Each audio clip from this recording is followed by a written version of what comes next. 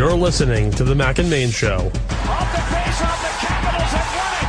The capital of the country is the capital of the hockey playoffs. On 98.1 WQAQ. Driving forward, diving to the goal line. A touchdown and a title for the Patriots. I can't believe it. The soundtrack of Quinnipiac. Is this the dagger?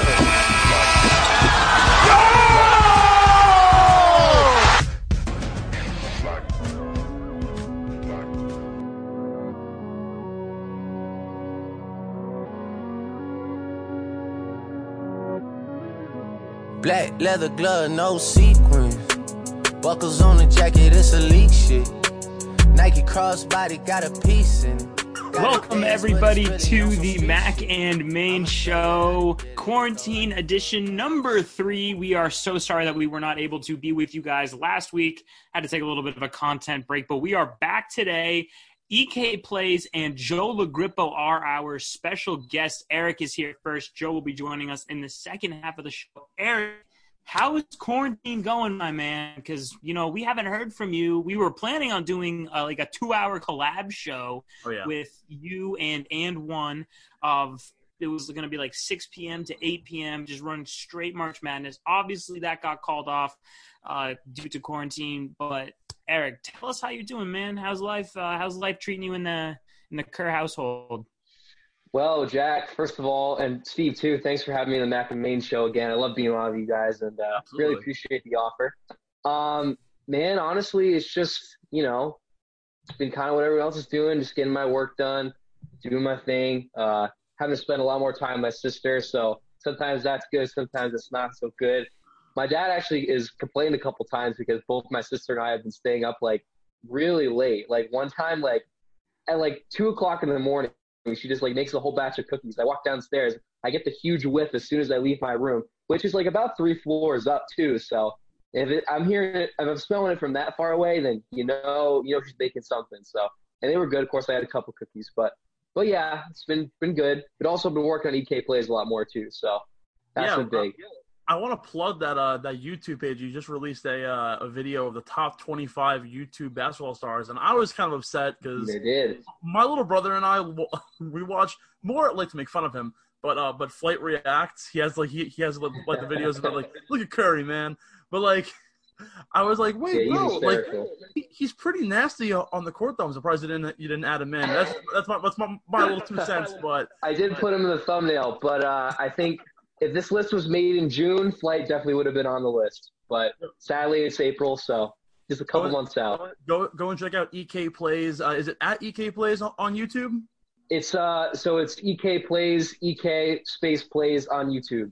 Just type in EK Plays and you'll find it. Getting to 200 subs. Absolutely, yeah. So we're on the road. So talking about we've had our guests on. We've had Jacob Resnick. We've had Will Fowler on. We've had Pat Pitts.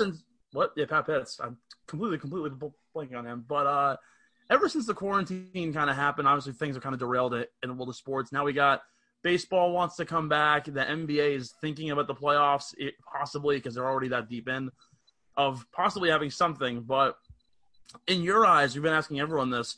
Where do you think the state of basketball specifically, because basketball is your big thing, where do you think people are kind of looking at in terms of the playoffs, what Adam Silver's thinking about, just like how the general thing is and what the NBA is doing to kind of counteract the quarantine?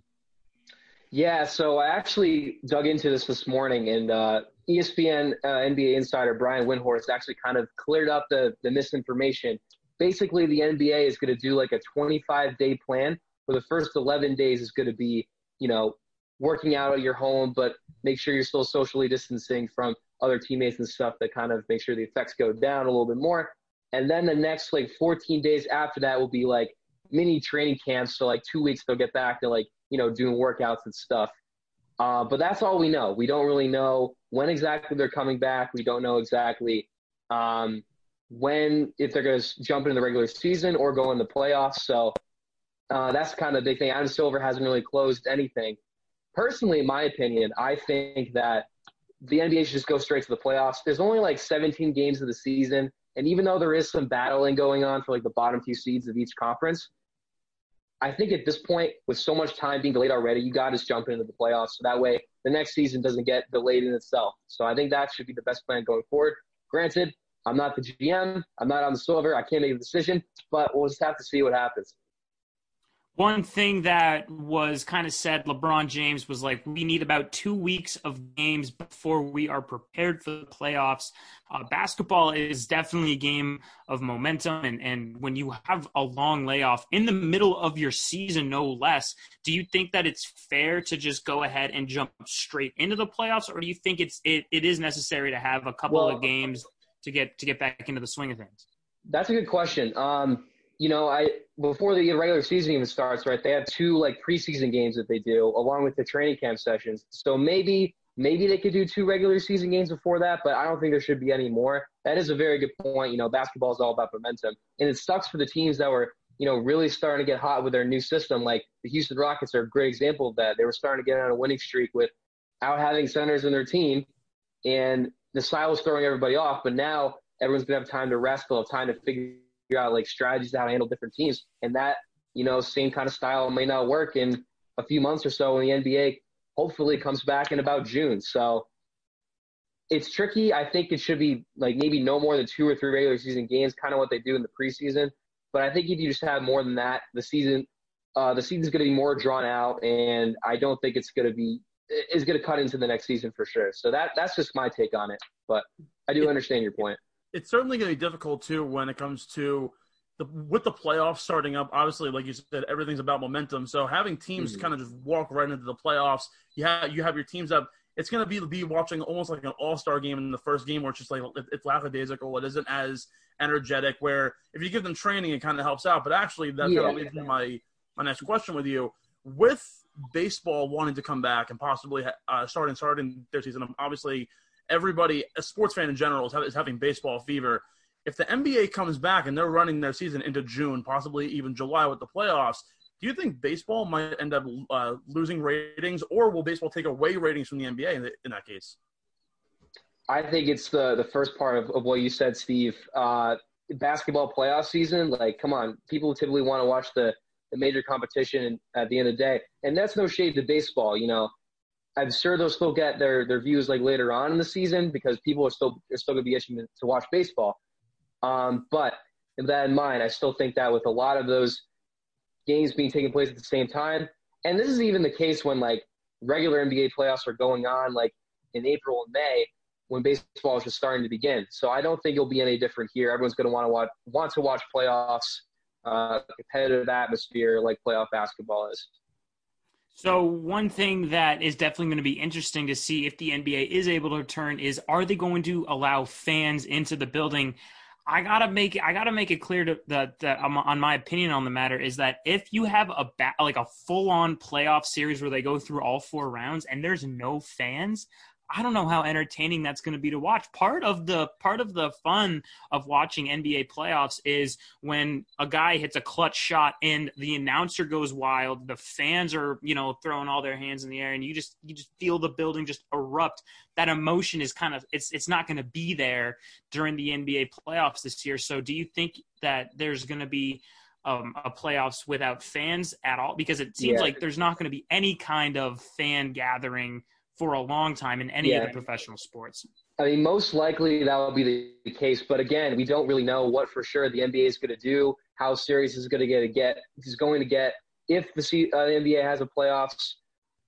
I mean, it sort of just depends on where everything's going to be. But, it will feel very weird. And that's just to be the same case with a lot of other sports. I wouldn't be surprised if baseball does the same thing. And, that takes away from the kind of the high energy atmosphere. But maybe, they can still find ways to do it without fans. They can still have a loud PA system with maybe crowd noises in the back, something. I don't know. Just kind of artificially make it better in some way. It'll be tricky, but it'll definitely be weird. But just have to see. Let's see how it happens. It's gonna be interesting. I know for me, looking at going to Knicks games predominantly is there's the fan aspect, but then there's also the PA and the volume, the music. There's always music playing with basketball, unlike baseball, where it's the walk-up song and then it's just dead silence. And in that case, we saw it when the Orioles played during the Baltimore riots. There was no noise whatsoever. You could hear the crack of the bat, everybody talking and everything. I feel like the NBA would be able to kind of counteract the idea of no noise with some sort of a music or something. Also, there's a good opportunity for the NBA to kind of capitalize on having more true reactions. I know we always laugh about on like House of Highlights when you have like Melo cursing players out for the rebound, or LeBron screaming when he's like mic'd up after a dunk. I feel like it's going to be a new opportunity for the NBA to kind of explore like really seeing these like raw emotions come out on the court when you literally have no one there and all you hear is the organ playing defense. You're kind of hearing the way players are thinking. You can kind of analyze the game a little more.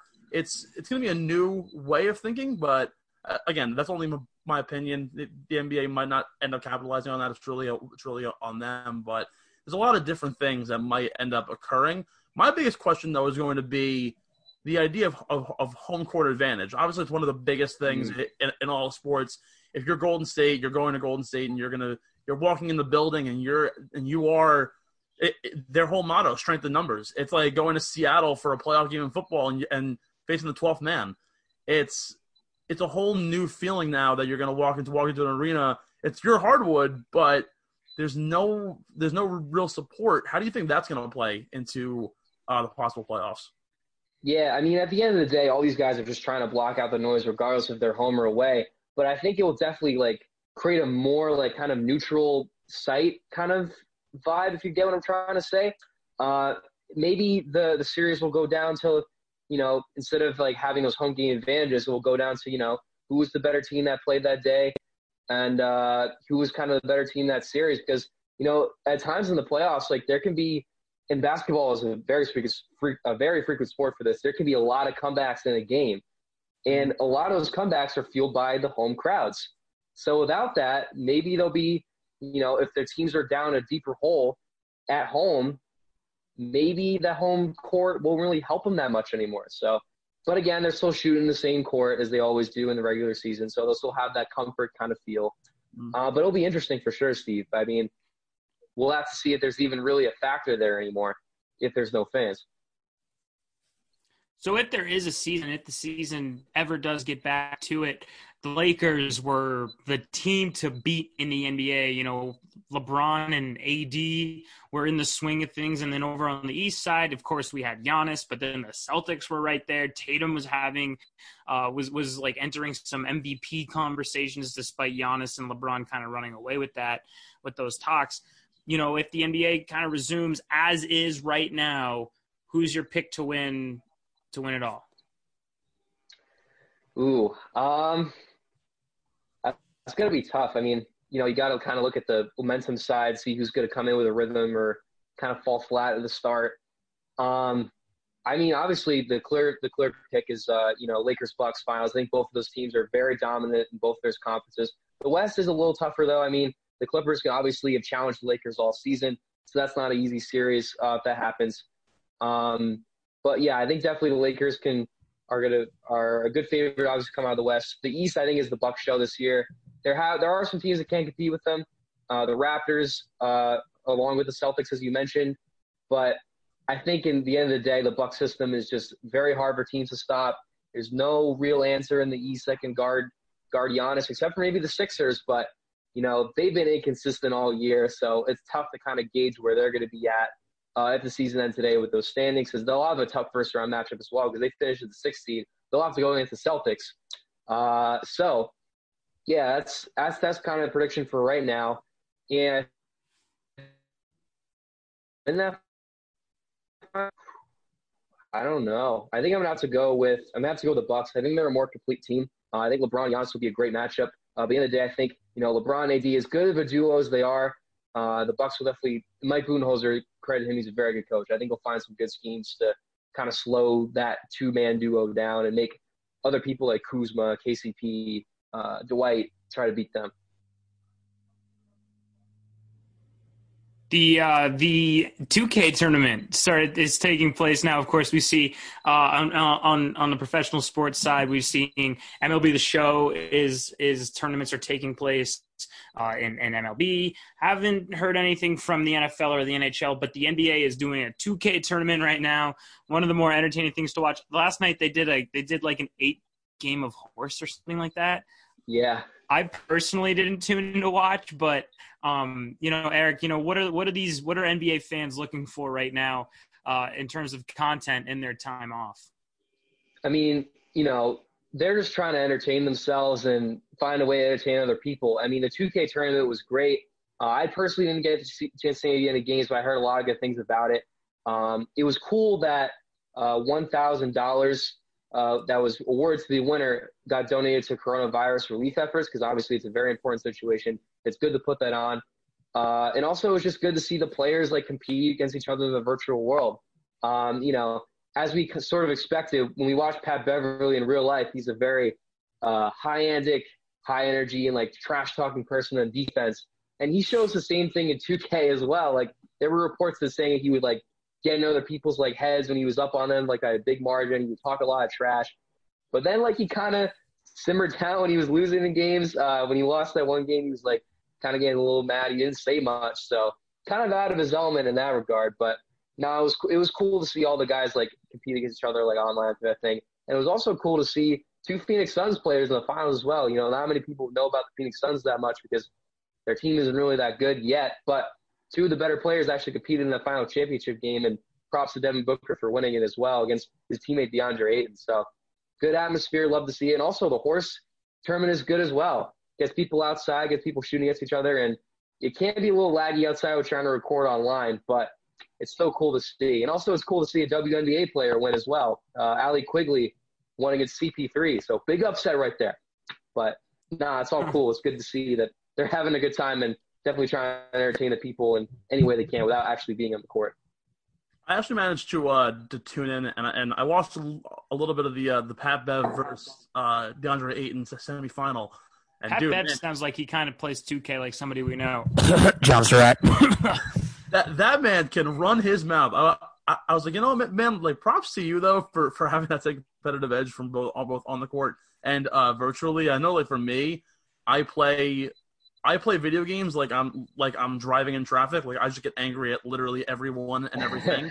so I'm I used to do that too. I'm standing up. I remember there was one point where Ayton's sitting back, just kind of doing his thing, and Beverly's standing up. You can only see half his torso in the camera, and he's standing up trying to play. I was like, man, this guy's absolutely wild right now. But no, that was a good time. I also hear that they want to do something related to if they could figure it out, they want to have kind of an all-star game for the best players who played in the tournament, to kind of do an all-star game, select team style, do a 3-point contest and everything. If they can get everyone to kind of user a player within the game, that would be a pretty cool opportunity for the NBA to kind of to still keep on going. I was saying this last week on the show. My little brother was playing with Jason Tatum. So again, Eric, do you have any other info on that? Yeah, so I'm a huge 2K buff, number one game, and I think there is a way you can do an all-star game kind of thing. There's a mode called All-Star Team Up, where you can pick your character from both sides and then do an East versus West game where you can pick any player you want. So I could definitely see Kevin Durant picking Kevin Durant playing for the Eastern Conference, and then having Devin Booker and DeAndre Ayton play for the West on that side. So I think that would be a good thing for them to look into. I think that'd definitely be a good idea to have maybe a 3-game series live stream kind of thing. I know a couple 2K YouTubers did that as well. And I think they would definitely look to maybe if the idea was spread around, they could definitely look to do that for NBA players as well. That'd be a cool idea. My dad is singing in the background right now. I kind of want to know if you guys can hear him. Not really. I cannot. Good. That's kind of that's the aspect I miss of being at WQAQ, is that there, we got the door to the studio, everything is blocked out. Now all of a sudden we got these third elements. But Eric, I've been playing you a little bit in 2K, man. You kind of got that nasty, you just like that on that grind mentality. I played you in 2K. I played John, and I've also played Jacob Resnick in MLB The Show. And I got to say, I am not very good at video games, which I guess, I don't know if that means that I'm good at – I don't know if that means that I'm I have a life outside of virtual reality, or if I'm just that lame in that I can't play 2K and MLB The Show. So some people are just born as gamers. They can go and just do anything else they want to, but other people, it's I can't do this. Like, I know, for example, like Jared Penna is like the most awful gamer ever. Like, he's good at one game. And it's like an old game for the Wii back in like 2009. He plays it all the time. He's really good at it. But every other game he sucks at. And he'll know. And if he's watching this right now, he'll know it too. So, but yeah, no, it depends on the person, really. But I'll get back to your John point too. I'll throw a little shade at him as well. Minus all the Patrick Beverley let's throw shade at John. Antics. John does kind of play like him because when he's up on you, he'll talk a lot. But when I played him and he was down almost the whole game, he didn't say a word. So John is a one-sided player, bro. That's what I'm saying. The Mac and Main YouTube channel exists. As if we can get some content on there, maybe we can get a little. I know Student Media people was talking about like a tournament for video games in a while. We need to do it. Try to bring it back up again. Big things coming. If I can get the new show and the new 2K, because I still have last year's 2K. I could try and get them going. I'm a decent gamer. I want to play both of you guys if you can. Do you guys play 2K on? Is it 19 or 20? Or no, 20. We're on 20. We play 20. It's on PlayStation. It's only like $20. Yeah, really the hack for Madden and 2K is you got to buy it on Black Friday because they're both half off. Exactly. Now, honestly, if I end up buying it, I will absolutely play both of you, and I'll smoke both of you guys too. Because I'm dirty at video games. Because clearly I'm not athletic in real life. But Eric, one last thing before I let you Jack, get the hell out of here, bro. I played you in MLB The Show back in like February. I smacked your ass. I had a bad day. I was playing. I was playing with a bad day. I was playing with the trash can bangers.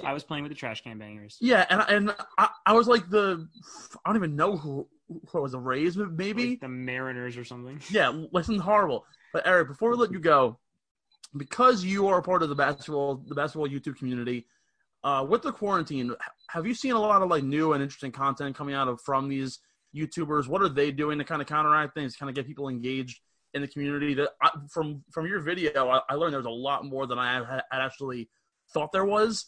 Mostly because I just don't watch YouTube. But what has the community kind of been doing to keep up with the NBA? Yeah, so I mean, to keep up with the NBA, there's not really much going on. These YouTubers are kind of responded because a lot of the YouTubers I know as the video, they look to go play basketball with their friends or other YouTubers out in the gyms, but obviously they can't do that because those are closed. Some have had some leftover like 1v1s and other content that they've uploaded to kind of keep up with the base and make sure they're keeping in tune with the algorithm. A lot of people have like done like different reaction videos and made their own top 25 list because at the end of the day, there's really nothing much they can really else do besides just sit around and quarantine. So a lot of it, they're just trying to like make some comedic moments out of like things that were already made. That's kind of the main gist that they're doing. And, I'm kind of doing the same thing. Like obviously I made my top 25 list. I also made a basketball, I'm working a couple basketball videos as well from what I filmed back in the winter. So that'll be coming out soon as well. The second Taco Tuesday video, my 5v5 intramural basketball season. Go check that out as well. First game was up. I dropped 20. So was balling out in that game, proving why I'm on the honorable mentions list. But no, yeah, all jokes aside, you're just trying to find ways to, keep the crowd entertained without basketball to play. One thing I'm definitely going to be doing, I'm coming out with it on Wednesday, is I have been assigned to create the men's basketball top 5 plays from 2019-2020 Quinnipiac. I should mention the Quinnipiac men's basketball top 5 plays. So I'm dropping that on Wednesday for Q30. So content. If Rich Kelly's Styles isn't number 1, I don't know what is. He's not going to be. I don't think it's going to be on there because I put him in the moments one. I also did top 5 moments in Quinnipiac athletics, and I put that was like number 2 or 3 moment of the 20 of the entire sports year. So I don't think I can make it a top 5 play. You know what I'm saying? Like Rigoni's buzzer beater, Marfo's block, Falzone's game tying 3 against Manhattan with 10 seconds to go. There was a really nice lob up. I forgot what game it was against. I want to say it was like Ryder or Fairfield. It was Kelly to Pinckney from like quarter court. It was nasty. I'll have to go find that. Were you at that game? One of the plays I like. There was a lot of lobs from Kelly to Pinckney, but one play I remember from the start of the season was Matt Belanc had like a insane dunk over like a couple Brown players way early. Oh, in the season. like a Jaw Morant, just like. He just cocked his arm back and just put that thing down. I'll have to go find that. I'll have to go find that. That's a good play. That's a very good play. Go find that. Eric, we thank you so much for coming on the podcast today. Be sure to go subscribe to EK Plays on YouTube, and also go follow Eric's show Twitter at @and1WQAQ. Is that what it is? Yes, sir. @and1WQAQ. Oh yeah. And WQAQ. Go follow. EK, Eric, that's some big things next semester once basketball comes back. EK, I hate to put you on the spot, but I have one last question for you. I saw it on Bleacher Report last night. Start, sit, cut. MJ, Kareem, Kobe. Ooh, that's tough. Throwing them all. Start, sit, cut. All right, I'm gonna start Kareem. I'm gonna sit Kobe, and I'm gonna cut MJ because I know that MJ got cut for his high school team, so I know he's going to come back, work even harder, and get even better than he already was as a legend. He'll be like, that's not the question. That's not the question. I'm cutting Kareem. I answered it my own way, all right? Kareem. MJ's the GOAT. MJ the GOAT. Kareem is the leading scorer of all time. And Michael Jordan, the most unstoppable player of all time. I would disagree with that. I personally might be even more unstoppable. He's 7'1". He's super athletic. He's got an unguardable post hook. I'm sorry. I'm not arguing with MJ. If to answer legitimately, I'd probably would sit MJ and then just cut Kobe because Kobe at times could be a little bit too much of a ball hog. But that's where I'm going. All right. Eric, so great to hear from you, man. We'll definitely get you back on the pod before the year wraps up. So have a great rest of your day, and stay safe in quarantine. All right, big fella?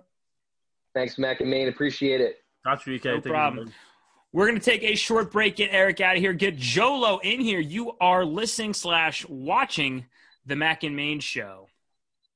If you having girl problems, I feel bad for you, son. I got 99 problems, but a bitch ain't one. I got the rap patrol on the cat patrol. Foes that want to make sure my casket's closed. Rap critics say he's money cash holes. I'm from the hood, stupid. What type of facts are those? If you grew up with hoes in your zap of toes, you celebrate the minute you was having dope. Welcome back to the Mac and Maine Show podcast, whether you're watching on YouTube, listening on Spotify, or iTunes. We hope that you guys are staying safe during this stay-at-home order. Jack Maine, Steve McAvoy, and below here we've got Q30 President Joe LoGrippo. He is on to talk all things Major League Baseball. This is Joe's first time on the show. We tried to get him on earlier in the year. He said no because he had math homework. He doesn't have that excuse anymore. Plus, we told him that we would work around his schedule. So, Joe, thank you so much for hopping on the Zoom, man. How's things going in quarantine right now? Thank you, guys, first of all. Been waiting for my second chance to get on the show, so I appreciate it. Quarantine's been all right, staying busy with school and all things Q30 and things like that. So the weather's not looking good today. I lost power for a couple hours. But other than that, I guess it's been all right. You have the exquisite setup right now with the grand piano in the background. I mean, like, damn, it's putting my Fenway Park and his Tim Tebow to shame right now. I have to That's ask. come prepared. I have to ask. Do you play piano? I can play a little bit, but it's mostly it's mostly my sister who can play.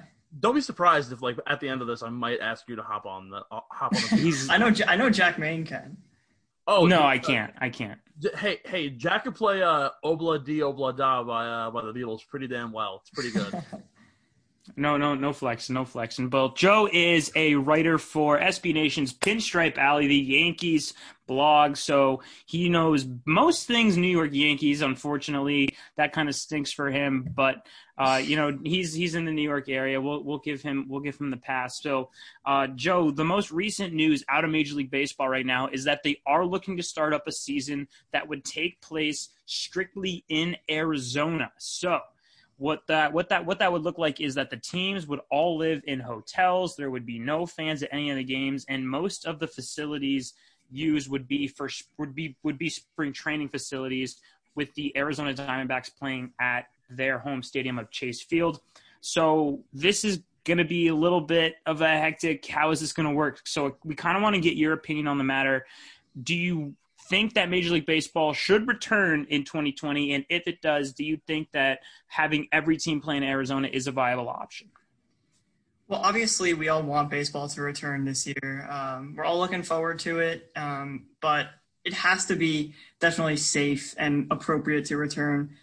If a Major League player were to contract the coronavirus playing and they jumped the gun where they allowed people to get onto the field too early, obviously that would just be a terrible look. And I think that would confirm that, hey, we're not playing for the rest of the year. So definitely they want to make sure that it's safe to play. Going to the Arizona idea, listen, I've seen a lot of ideas popping out there. It's been definitely had mixed reviews. I saw some players were like, I'm not going to go to Arizona if I can't bring my family and leave them for however long, the season's going to be. So it's definitely an interesting idea.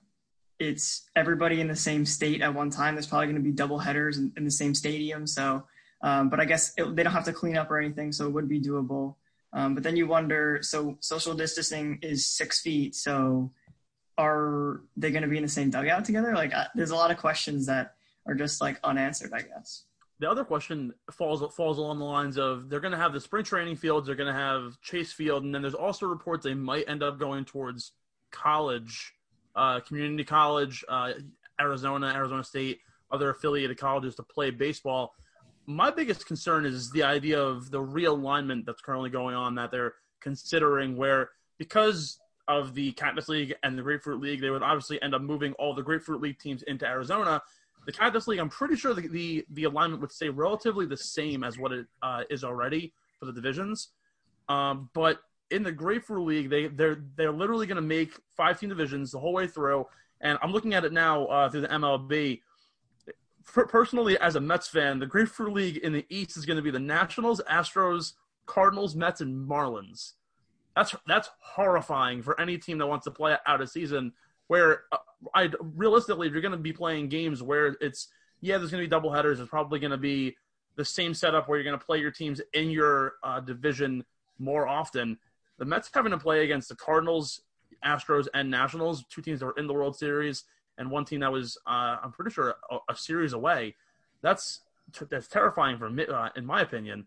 But my biggest question for you, Joe, is with the possible realignment, do you think doubleheaders are going to be not ethical, but are they going to be realistic considering the amount of time pitchers are going to have to be able to play? They're going to only be on 3 days rest, possibly playing the 5th game of a series. How's it going to work? Is it going to be everything's going to be a 4-game series? Where are your thoughts on this? Yeah, so it definitely is going to depend on how long they think the season can be. If it's 75 games, 100 games, 120, whatever they choose, that will definitely impact the amount of doubleheaders that happen. I think we'll definitely see a lot more of the opener strategy where you have a pitcher pitch 1 inning and then a guy pitches 3 innings and, just bullpen the whole way through to give your starters rest. It's definitely going to be harder for pitchers this year if that were the case because they'd just be there all the time. There would probably be an expansion of rosters as well because you need to have a lot of pitchers on staff for this to happen. We'd see minor leaguers getting shots. I know for the Yankees, Davey Garcia is on the brink of the MLB, but he's 21 years old. So is he ready for the MLB? He might just get the call anyway because they need some arms up there. One thing that I definitely see curious is if they go with this Grapefruit Cactus League realignment, it's that do you do away with the AL-NL thing? And in my opinion, I don't think you can really do that, because then all of a sudden you're taking away opportunity from teams who like in the National League, the Braves compete against the Cardinals and the Nationals, and who's running the NL West right now? The Dodgers. They compete against those teams. And then all of a sudden, if you flip-flop everything and you say, well, the East Coast teams are going to play each other and the West Coast teams are going to play each other, and then they're going to have like a big East Coast, West Coast World Series, that almost defeats, it takes away opportunities. Not to mention AL and NL still have a major, major difference in their play style where the NL has the pitcher bat. So do you think that if there is this realignment that this is the year where we get rid of pitchers hitting and the DH is implemented league-wide? 100%. I think a lot of the changes that the MLB has been wanting to institute will take place this year because this is kind of like a sample season in a way where I think if they wanted to do robot umps this season, I think they could get away with it because is the ump allowed to stand so close to the catcher and batters behind the box? Like these are a lot of these things that they're going to have to figure out. And if they deem that the umpire is not allowed to be close to the catcher and batter, they could go robot ump this year. And I think a lot of changes like the universal DH could be implemented in this like sample season, I guess you could say. Do you have any possible information or any knowledge from your connections about the way the MLB is going to attack possible free agency and how contracts are going to be restructured if there is no season, how are players going to be played, eligibility terms, anything of that nature? Right. So we do know that this year will count as a year under contract. So, for instance, I know, Jack, you're probably not going to be happy about this, but well, actually, Jack, you would be happy about this. Sorry. Mookie Betts got traded to the Dodgers. If this season isn't played this year, he's a free agent come 2021. So basically, you can count that as the biggest steal in MLB trade history. So I cried on the breakdown desk about that trade. After you cried on set, right? And then who knows? Imagine the Red Sox sign him back, so they get Jeter Downs, they get Alex Verdugo for nothing. So that would be good for the Red Sox over there. But definitely, service time will count. From the team perspective, that is not a good thing, obviously, but from the player perspective, it's definitely something that benefits them. I know that I would obviously be very happy about, getting rid of Mookie Betts and bringing in Jeter and Connor Wong and Alex Verdugo for essentially nothing. But on your side, you have two players on mega deals, not to mention this is going to count as a year of arbitration for Aaron Judge, Gary Sanchez, Gleyber Torres, Miguel Andujar, Luis Severino, and I think Chapman just signed a 1-year extension as well. So the Yankees are going to be like, well, shit, we've got Garrett Cole, who now we're just throwing $30 million at for no play.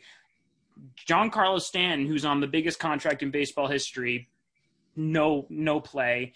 And then we're losing a year of Aaron Judge in his prime, Gary Sanchez in his prime. So how do the Yankees go and attack this offseason if there is no play? Because they're going to have to start picking and choosing who they want on their roster moving forward.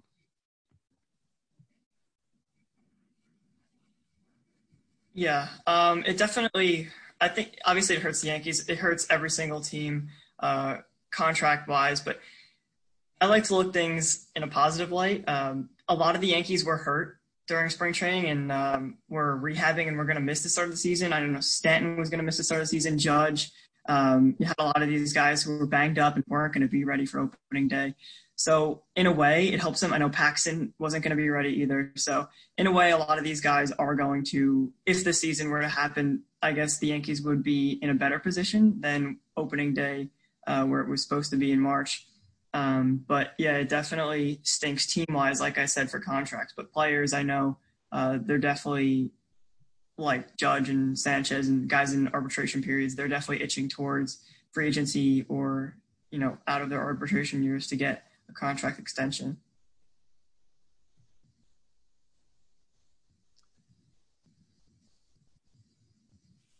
Steve, on the show, just in the first half hour. Sorry, my internet has been absolutely horrible, so I apologize. Yeah, you lagged out. I thought you were talking. I didn't know what was happening. No, it's all good. So we had Eric Kerr on in the first half hour to talk about what the NBA is doing with the 2K tournament. I haven't heard a lot of information in the MLB, but there's talks they're doing a MLB The Show tournament. Do you have any info on what MLB players and I know they've been posting videos. Marcus Stroman's doing his workouts on a pier in Florida. But what info do you have about players, what they're doing to kind of take on the quarantine, get people still engaged with the game, and build their marketability and their fandom, like Trevor Bauer has been arguing about for years? But what info do you have on that? Yes, about 2 to 3 days ago, the MLB started on their YouTube channel an MLB The Show tournament. So every player, they got one player from every single team to represent their team and play in a MLB The Show tournament. So I know the Yankees had Tommy Kahnle represent them. I know the Rays had Blake Snell. So there are a lot of big names out in this tournament, and I think it was a good way to kind of put a light on the situation where you could have fans interact and still root for their team in a virtual way. So it was definitely a good idea by MLB and a step forward, I guess, in their marketing plans. I know that if you follow MLB on Twitter, you saw Fernando Tatis's highlights of him playing. I mean, that guy is just electric when he hits a home run. He like sits back and his legs go in the air. That's the kind of thing we love to see. We love to see these personalities come out. And do you think that? I think this is so on from my observations that the baseball community is coming closer as a whole because we're all in this situation together. Yeah, it definitely is bringing the baseball community together. But touching on Fernando Tatis for a second, that stuff we love to see. We love to see passion in the game. I think that could definitely draw the community even closer together and attract younger fans. I know the older fans aren't too keen of the idea of flipping your bat and talking around the bases, but in order for the game to grow, I think it needs to change a little bit, and passion is a way to show the players love for the game so they're not robots all the time. But yeah, it's definitely bringing the community together. I think we're all in it, and I think we've all put rivalries aside for a second. We're all just, like we're doing right now, talking baseball and just hoping for the best for the season to start as soon as possible. You were talking about rivalries, and I thought this was an interesting concept because of the fact now that if the realignment happens and things start to go a certain way, the Yankees and the Mets will be relatively close in terms of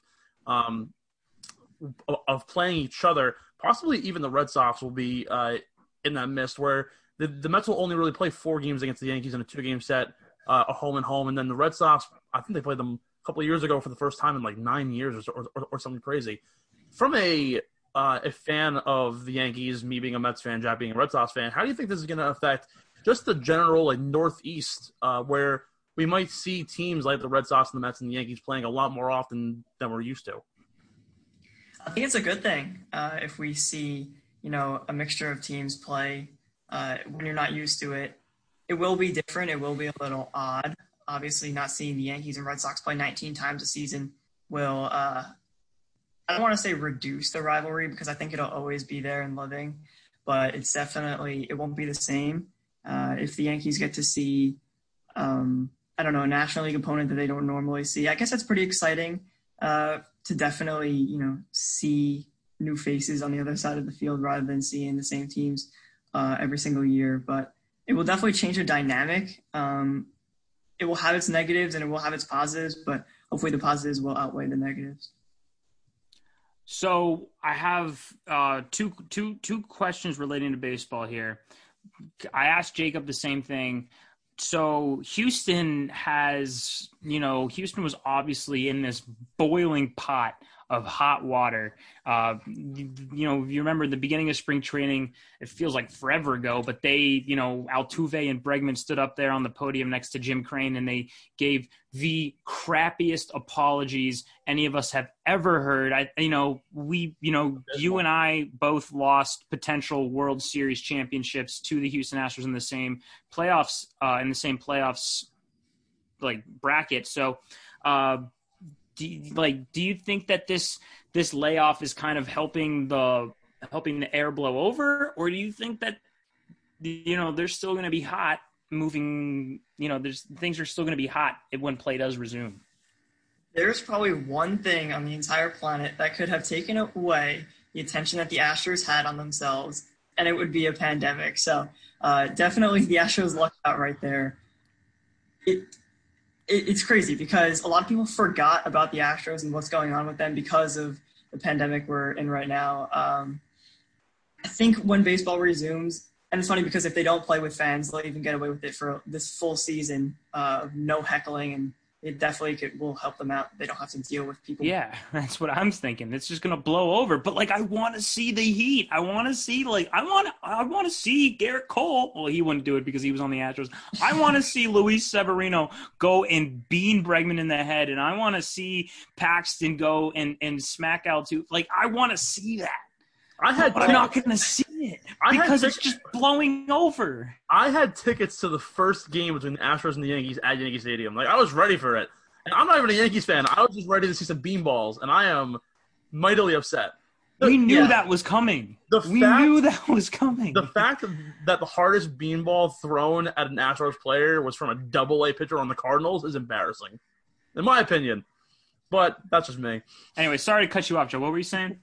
All right, no, I definitely agree that it would have been a cool atmosphere to see. Definitely entertaining to see a Yankees Astros. Obviously, I wouldn't be rooting for anybody to get hurt, but 99 to the ribs might send a message. without serious injury. So that it would be cool to see, Chapman locking down a save and striking out Altuve for the final out, getting a little revenge there. Oh, yeah. I don't think that baseball fans will forget about it come 2021. Hopefully a season in 2021. Hopefully a season in 2020. I don't think fans will forget about it. I doubt we'll see fans at games this year. Hopefully I'm wrong. I really hope I'm wrong.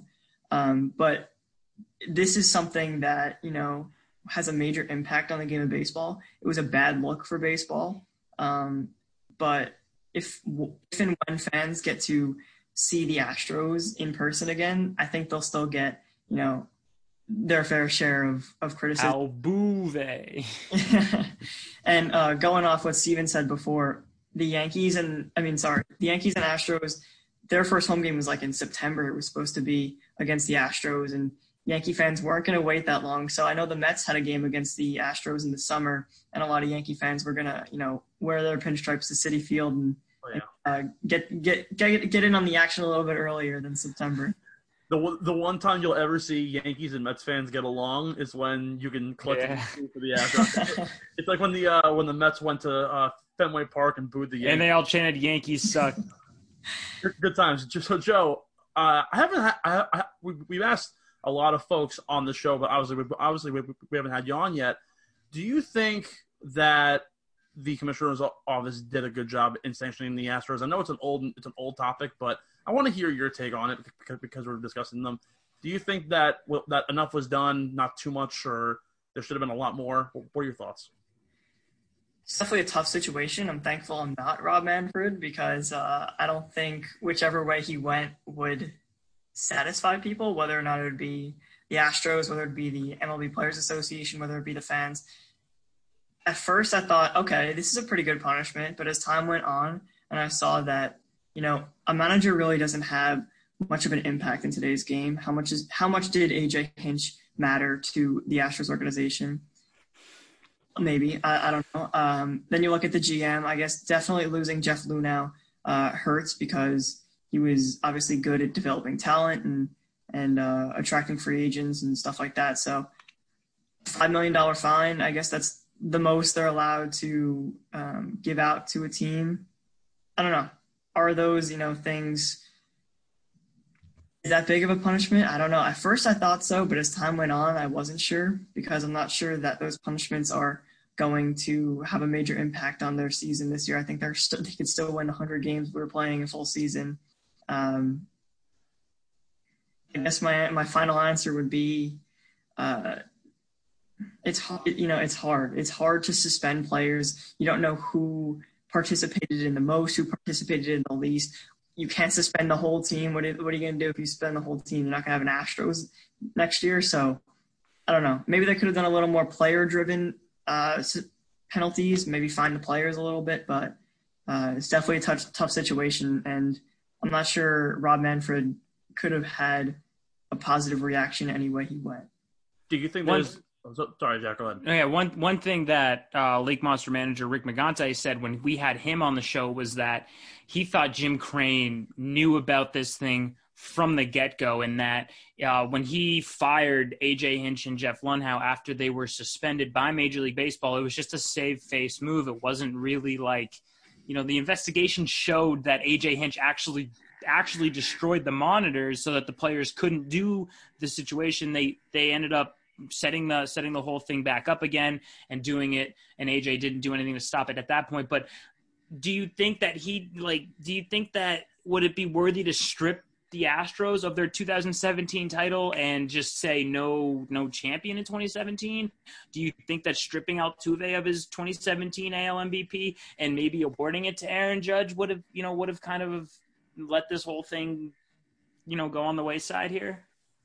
Yeah, I definitely think that the fans wanted the title stripped and maybe the MVP stripped by Altuve. But one thing's for sure, you're not going to take away the experience that the Astros had. They're still going to have the moment of we won the World Series and that joy, whether or not it was legit. The video footage was there. We watched it live. We watched them party at Dodger Stadium. Yeah, and you wonder, if you were to take it away, would they realize the impact more? And I'm not obviously accusing any other team of doing this, but harsher penalties would definitely secure making sure that no other team, if they had a system like this in place, stopped it immediately. The harsher penalties, I think, would definitely put a halt to any cheating going on in the technology side in baseball. Because you think about it, I do think that the higher-ups knew about what was going on. I think it's impossible to keep it away from the higher-ups. And if they see that the penalty was that you're going to get fired and you're going to get banned from baseball and your reputation is going to be, destroyed, I think that would have worked.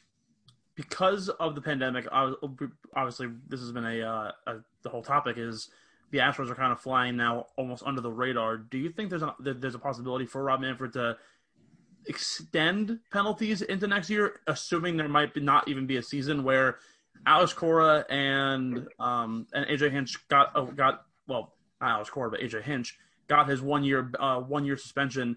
Now, by the end of the year, it'll be up. Do you think they might expand it further because of the fact that there was no season, or will it just comply with what we've been talking about, where the year of eligibility still counts for this year and so on and so forth?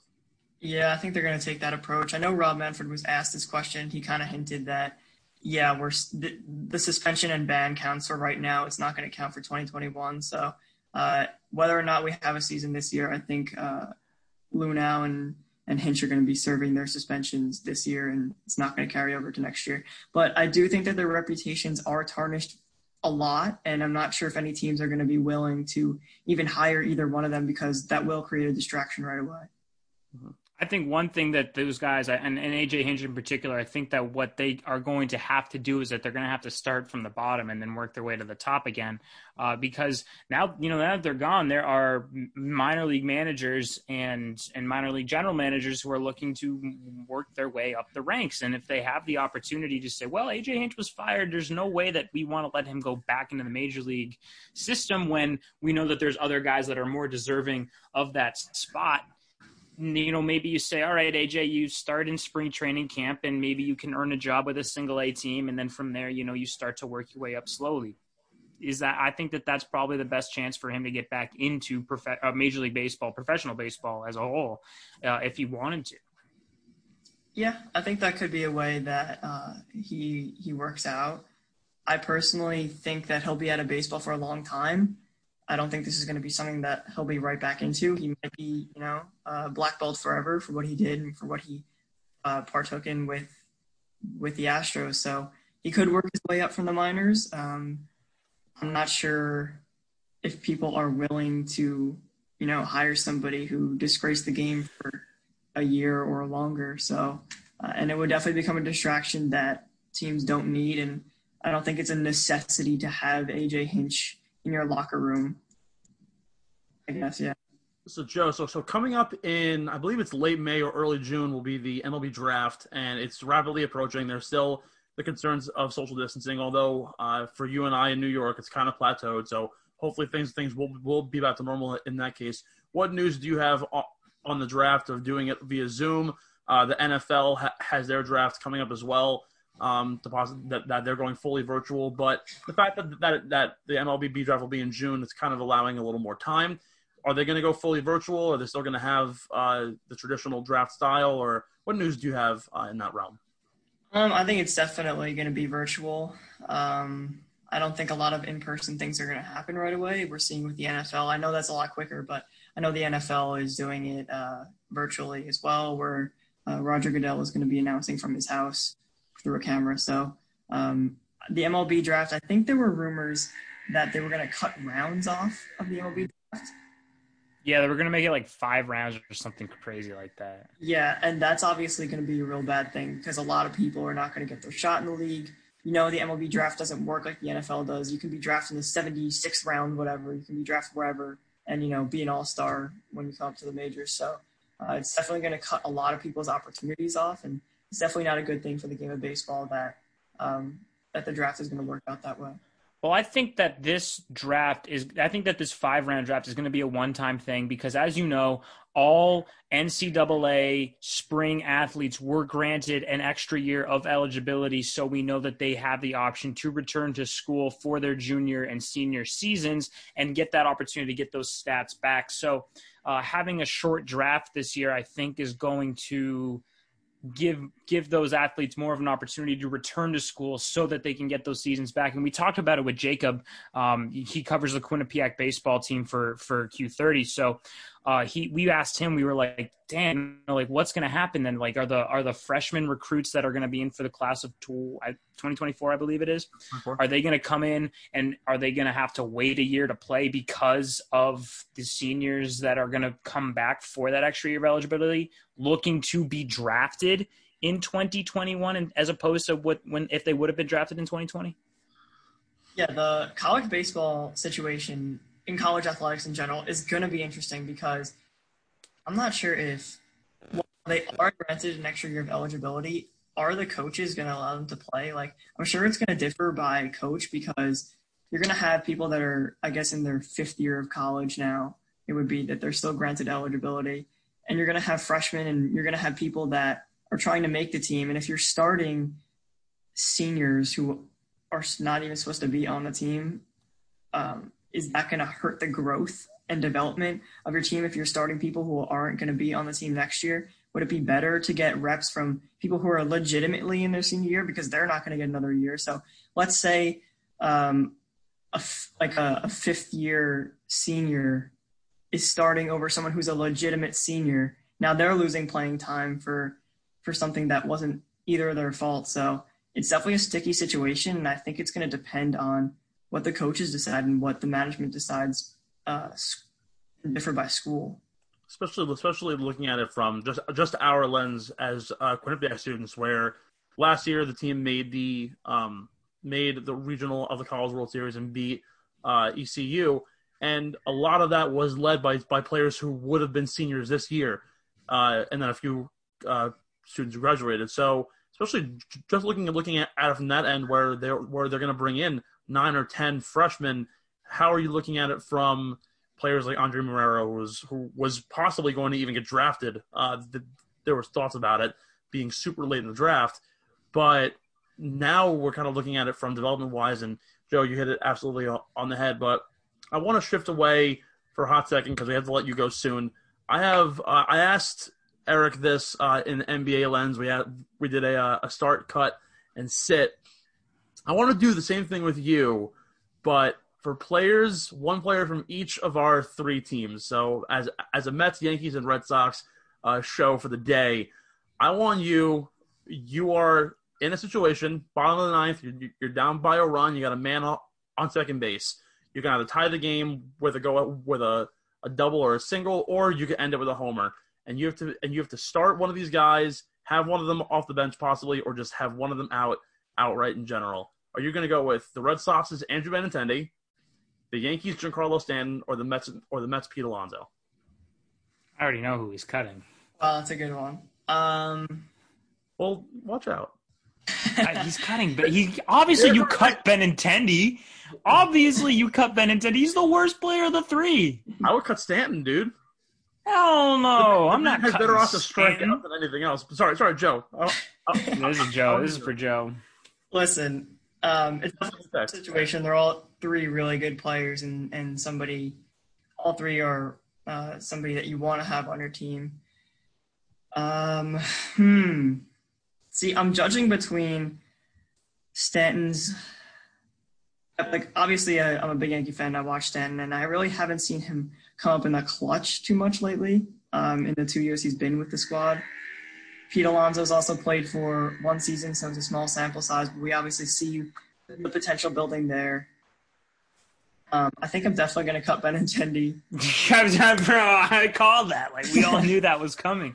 Benintendi has one of the best averages RISP, though. He hits 350 with runners in scoring positions, so.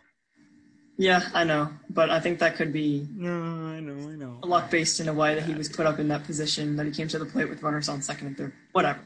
I mean, he bet second, so like. I'm just throwing sliders long way to stand. Listen, I'm going to go with Stanton, just for track record. I know that's probably like a hot take in your guys' view, and I'm going to put Alonso on the bench. Listen, Stanton is elite. I don't care what you say. I know we've had this discussion on Twitter before. We've gone back and forth, but I think Stanton is elite, and just because he was injured doesn't take that away from him. Obviously, give me another year of Pete Alonso, and he could be my starter in this situation. I think I'm gonna go with Pete Alonso at the dish. Absolutely.